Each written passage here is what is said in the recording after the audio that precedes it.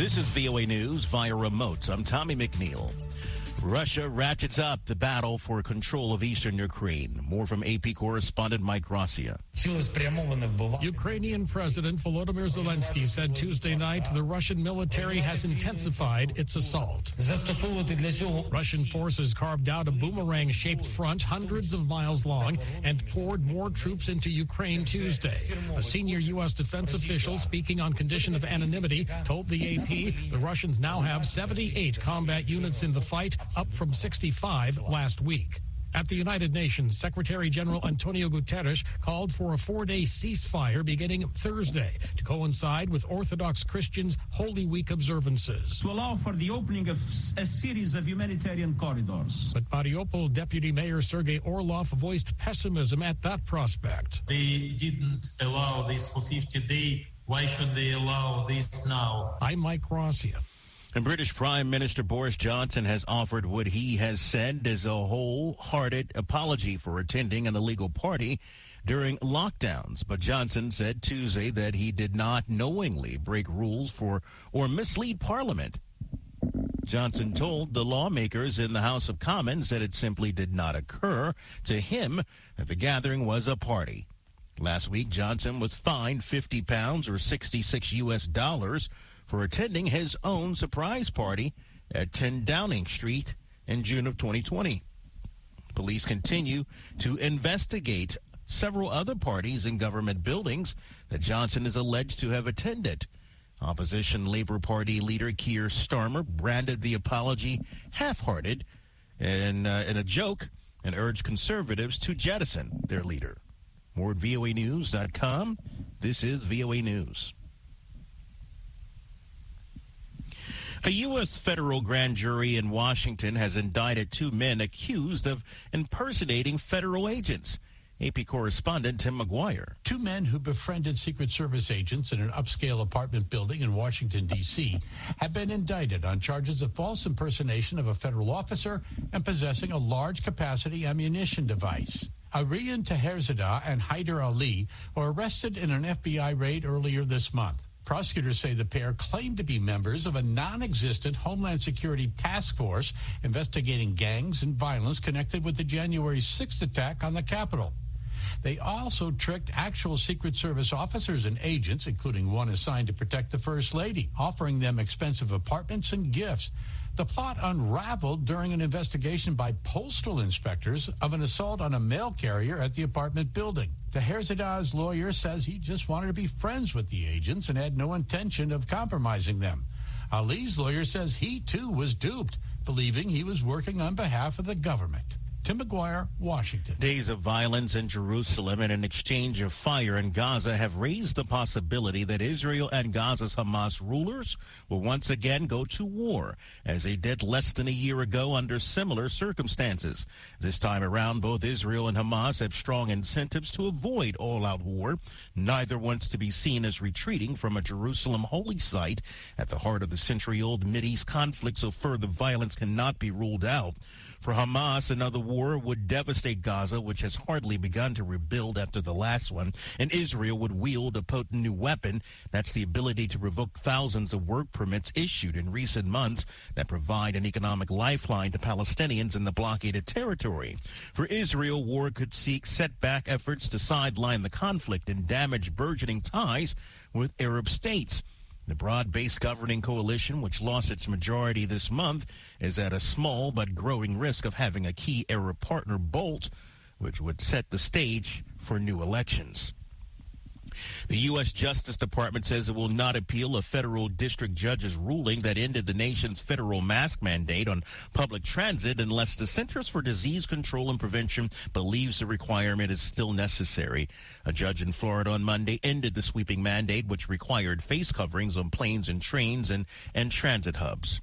Recapping our top story, Russia continues to ratchet up the battle for control of eastern Ukraine.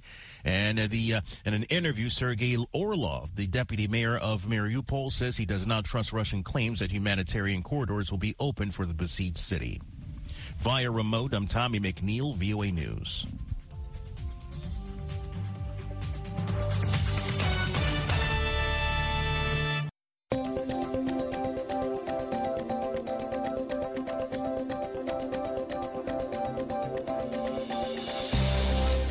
Today is Wednesday, April 20th, and this is VOA's International Edition. I am Chinedu Afo in Washington. Coming up in the next half hour, Russia launches all-out attack on eastern Ukraine as Kyiv vows to defend its territory.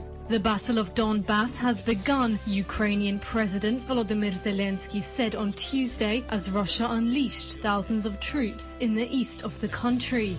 UN chief calls for, quote, humanitarian pause, unquote, in fighting between Russian and Ukrainian forces. A pause will allow for the safe delivery of life-saving humanitarian aid to people in the hardest hit areas such as Mariupol, Kherson, Donetsk, and Luhansk.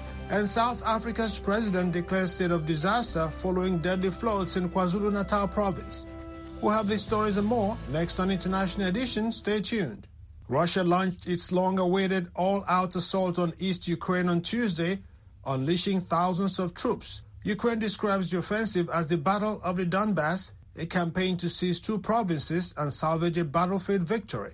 Louisa Knox of Reuters has more. The Battle of Donbass has begun, Ukrainian President Volodymyr Zelensky said on Tuesday as Russia unleashed thousands of troops in the east of the country. Speaking in an overnight address, Zelensky said Ukraine would withstand the all-out assault. Every life lost is an argument for Ukrainians and other free peoples, generation after generation, to perceive Russia exclusively as a threat. And any infrastructure can be restored, and will definitely do it. The coal and steel producing Donbass has been the focal point of Russia's campaign to destabilize Ukraine since 2014, when the Kremlin used proxies to set up separatist people's republics in parts of the Luhansk and Donetsk provinces. Despite the looming threat, residents in Slavyansk, located in the Donetsk region, say they're staying calm for now. Right now, it's mostly calm here. Comparing to other cities, it's still good here. A lot of people have moved out. The city is empty. You can see it yourself. Sirens are on all the time. You can hear some explosions, but the town is intact. We were actually prepared for this. We received information of a planned mass attack, and we are ready. For that reason, we were not shocked. We believe in our army and our victory, and that the combat operations won't reach Slavyansk. In the first reported success of the new assault, Ukraine said the Russians had seized Kremena, a frontline town of 18,000 people in Luhansk. Moscow demands Kyiv cede the Luhansk and Donetsk provinces fully to Russian-backed separatists. It has given few details about its new campaign, but Foreign Minister Sergei Lavrov confirmed that another stage of the operation is beginning. The operation in the east of Ukraine is aimed, as was announced from the very beginning, to fully liberate the Donetsk and Lugansk republics. And this operation will continue. Russia denies targeting civilians in what it calls a special operation to demilitarize Ukraine. It has bombed cities to rubble, and hundreds of civilian bodies have been found in towns where its forces withdrew. It says, without evidence, that those and other signs of atrocities were staged. That's Louisa Knox of Reuters. As fighting rages in eastern Ukraine, the Pentagon is closely monitoring Russia's latest attempt to capture the Donbass region after failing to seize Kyiv.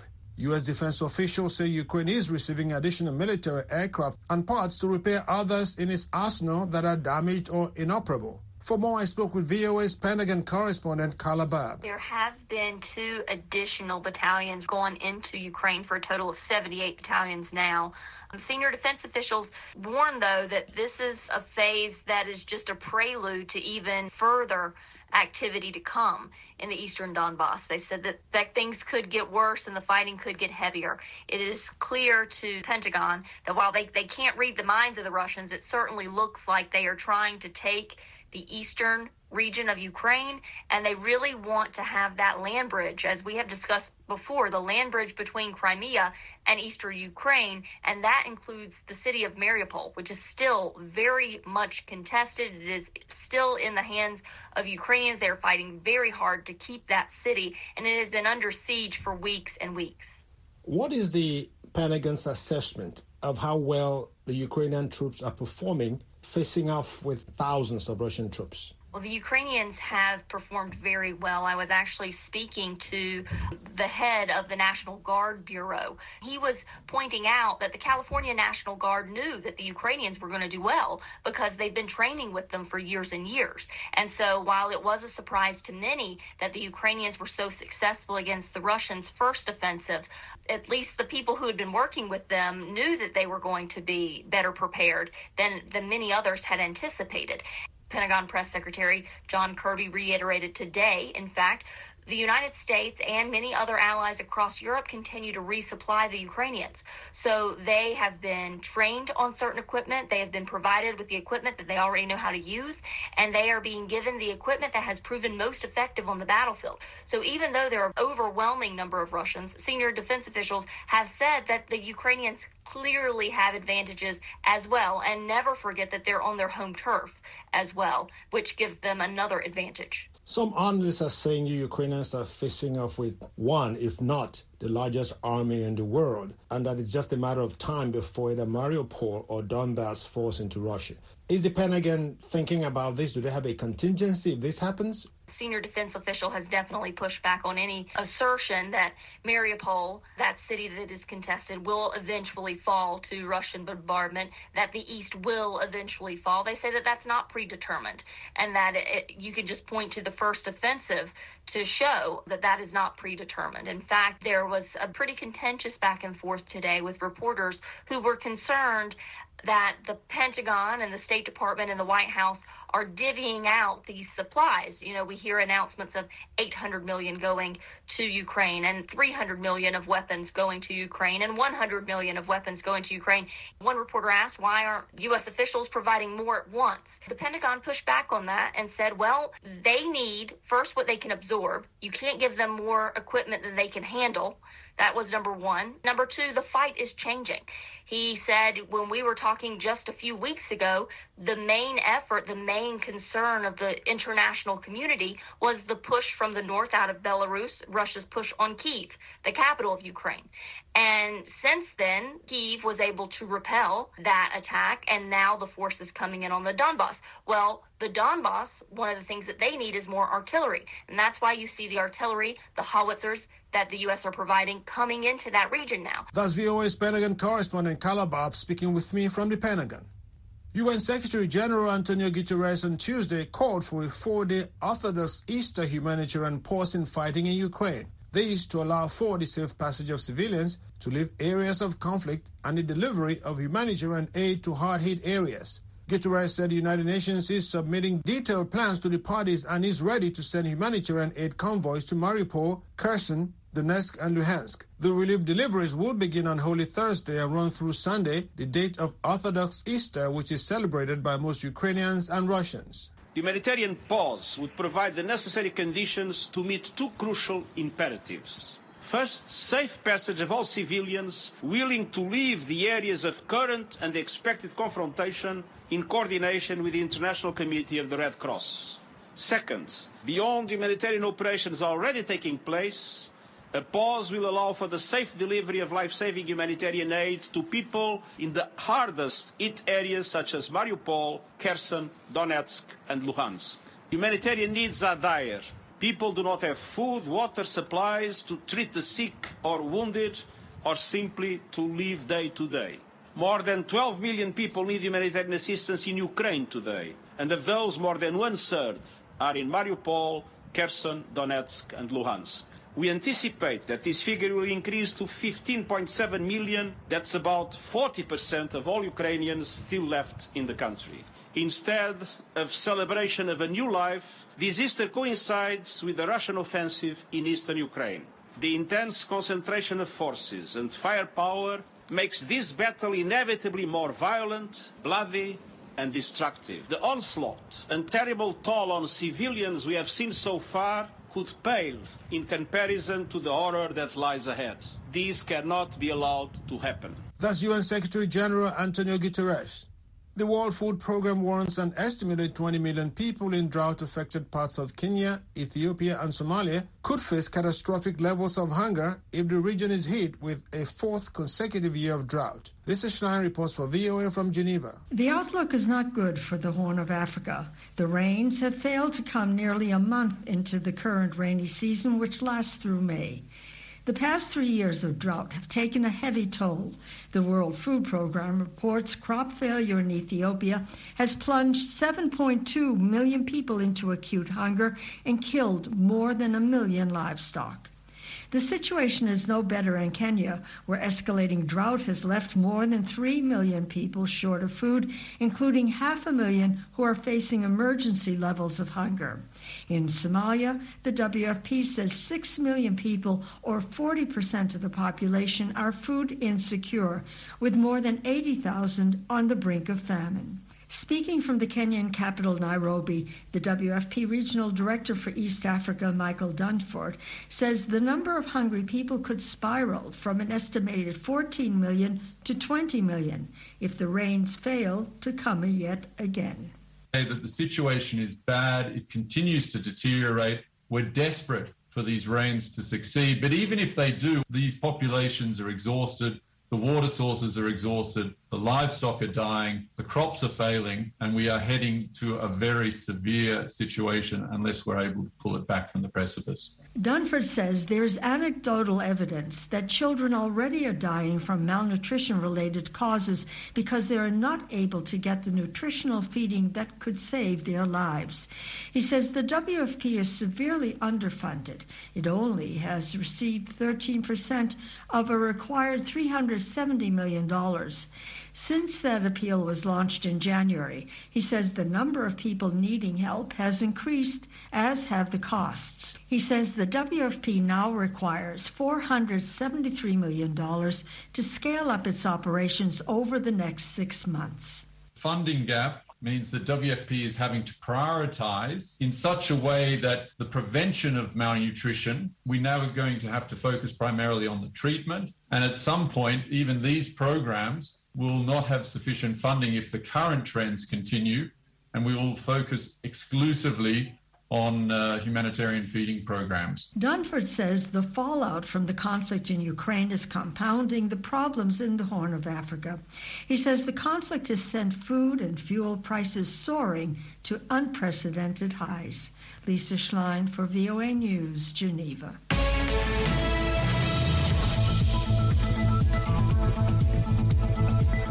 In other news, British Prime Minister Boris Johnson has authored what he says is a, quote, wholehearted, unquote, apology for attending an illegal party during lockdown, but insists he didn't knowingly break rules or mislead Parliament at his brushing of course to resign. Johnson told lawmakers in the House of Commons that it simply did not occur to him that a birthday gathering complete with a cake was a party. Opposition politicians and some among the governing Conservatives have called with increasing frustration for Johnson to quit since stories began to circulate late last year of parties in the Prime Minister's office and other government buildings in 2020 and 2021. The parties took place as millions in the country were barred from meeting with friends and family or even attending funerals for their loved ones. For more on this story and other breaking news, visit our website at voanews.com. Remember to connect with us on social media. We are on Twitter, Facebook, and Instagram. Search for VOA Africa. You are listening to VOA's International Edition. I am Chinedorfo in Washington. South African President Cyril Ramaphosa declared a state of disaster late Monday following deadly floods in the country's eastern KwaZulu-Natal province. The record floods have left more than 440 people dead, an estimated 40,000 people homeless, and damaged critical infrastructure and hundreds of schools. The declaration is expected to speed up much-needed aid to flood-hit areas, as Linda Giftash reports from Johannesburg for VOA. Only 2 weeks after South Africa lifted its disaster declaration for the coronavirus pandemic, the country has found itself in another crisis. The national government is immediately directing $68 million to clean up what officials have called catastrophic flooding that has left people homeless and without water or electricity. Imtiaz Suleiman is the head of the charity Gift of the Givers, which has been distributing aid since the floods hit last week. We're getting the job done. We're getting delivery done. Hot meals, hygiene packs, sanitary pads, diapers, and blankets and mattresses and water for the areas, for the centers where the people were. There became a bigger need for water because they didn't realize that all the water pipes have been washed away. We try to get as much water to as many people as possible. While the city of Durban and the surrounding province of KwaZulu-Natal was the worst hit, other provinces like the Eastern Cape also saw flooding and deaths. Officials are still quantifying the damage to critical infrastructure like the Durban port, highways, and telecommunications. The Minister of Cooperative Governance and Traditional Affairs, Nkosazana Dlamini Zuma, who is leading the response, told a media briefing Tuesday the scale of disaster requires a national response. In a way, gives hope and also is a vessel for coordination and rallying the entire nation, the entire government, and also the international support. Climate change was highlighted as a cause of the severity of the flooding, but poor infrastructure and city planning, with many informal settlements located on vulnerable, low-lying areas, was another factor.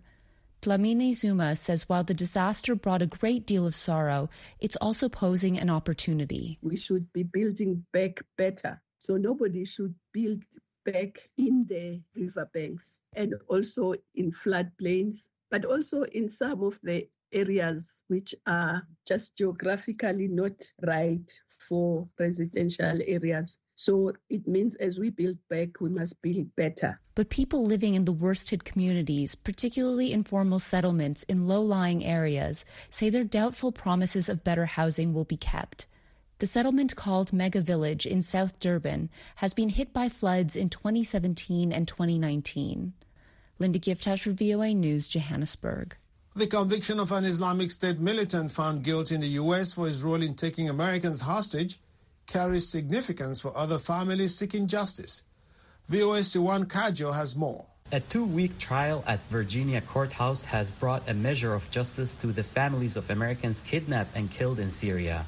A jury found British national Al-Shafi'i al-Sheikh guilty for his role in holding captive 26 Western hostages on behalf of the Islamic State group. Al-Sheikh was part of an IS cell known by their hostages as the Beatles because of their British accents. He was captured in 2018 along with Alexander Koti, and both were brought to the United States in 2020 to stand trial. Koti pleaded guilty in 2021. On April 14, a jury found Al-Sheikh guilty on 8 counts related to his role in the hostage-taking and killing of American journalists James Foley and Stephen Sotloff, and aid workers Peter Kassig and Kayla Mueller. Families of those hostages welcomed the court ruling, saying that justice has prevailed. As the trial opened, Diane Foley, whose son James was kidnapped in 2012, underscored the importance of a fair trial. I think we must do the opposite of what was done. You know, that to me is the huge contrast. I mean, the British and the American hostages were given nothing. They were treated like animals, they were tortured, starved, they received no bit of justice. So I think it's important that we show how civilized people should react to others. That is why, experts say, this trial carried major significance. Stephanie Foguet is an expert at the global security nonprofit, the Soufan Center. The U.S. hostage families have been vocal in their wishes for the individuals involved in the abduction and the killing of their children to be held accountable for their actions in a U.S. court of law. So this case really demonstrates how these families were at the forefront and how they've been persistently fighting for their children. Those involved in terror activity, including kidnappings and killings, rarely face trial in the country where their victims were from. Randall Rogan is a professor of communication at Wake Forest University in North Carolina. For the U.S., I think for others outside of the U.S., it demonstrates the length to which the U.S. government and authorities will go to hold others accountable for the death of Americans outside of the United States, particularly in such egregious circumstances. Al-Sheikh's trial opens the possibility for U.S. law enforcement agencies to pursue similar cases against foreign nationals responsible for crimes against U.S. citizens abroad, Rogan says. It also offers a path to the families of others impacted by terror activities overseas who want justice. Again, Stephanie Forget of the Soufan Center. This may very well prove to be a model for families and survivors in the future. They may choose to look at this case and be like, this is what we want. This is the justice that we want for our loved ones. For that to happen in the U.S. again, Forget says, an effective multilateral cooperation with American allies and partners around the world must continue. Sirwan Kejo, VOA News, Washington. Hello, I'm Carol Castiel. Coming up, a conversation with former Hungarian ambassador to the United States, Andras Simonyi, about why the European Union must wean itself from dependence on Russian oil and gas. A senior fellow at the Atlantic Council, Simonyi also discusses the danger of the rise of nationalist parties in Europe, especially his native Hungary. That's Press Conference USA this Saturday and Sunday on The Voice of America.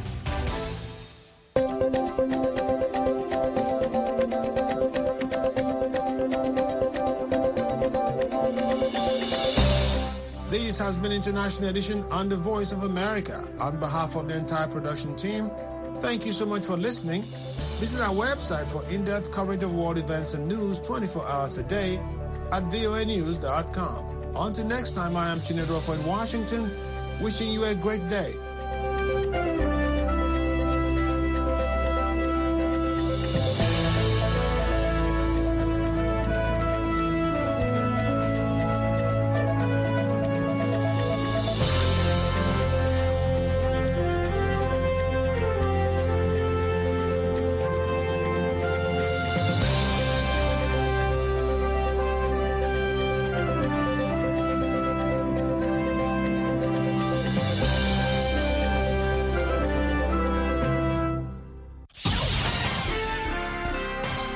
Next, an editorial reflecting the views of the United States government.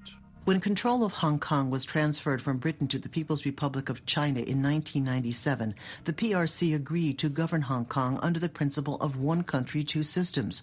According to the Sino-British Joint Declaration, for 50 years the city would enjoy a high degree of autonomy, except in foreign and defense affairs, and the laws currently in force in Hong Kong would remain basically unchanged.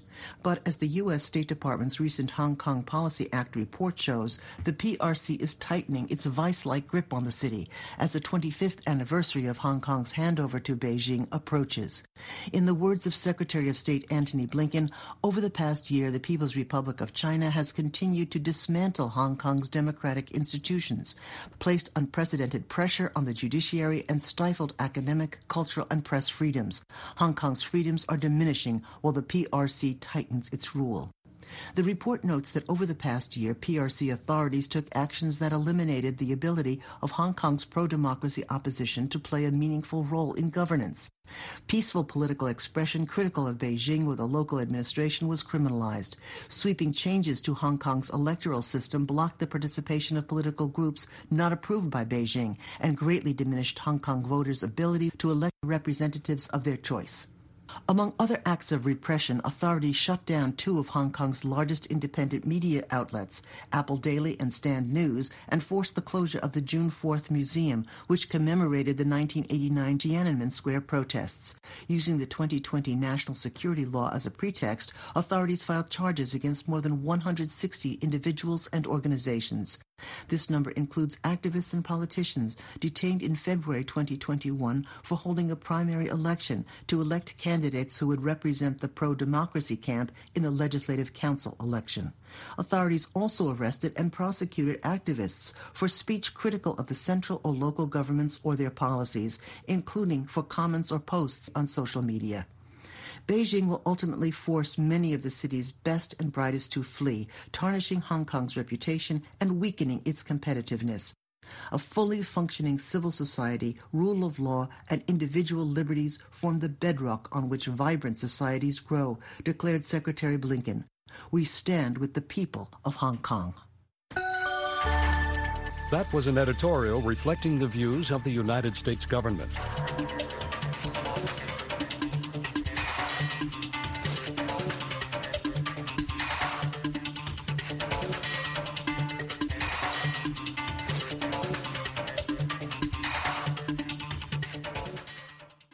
This is the voice of America. Washington, Z, T.C.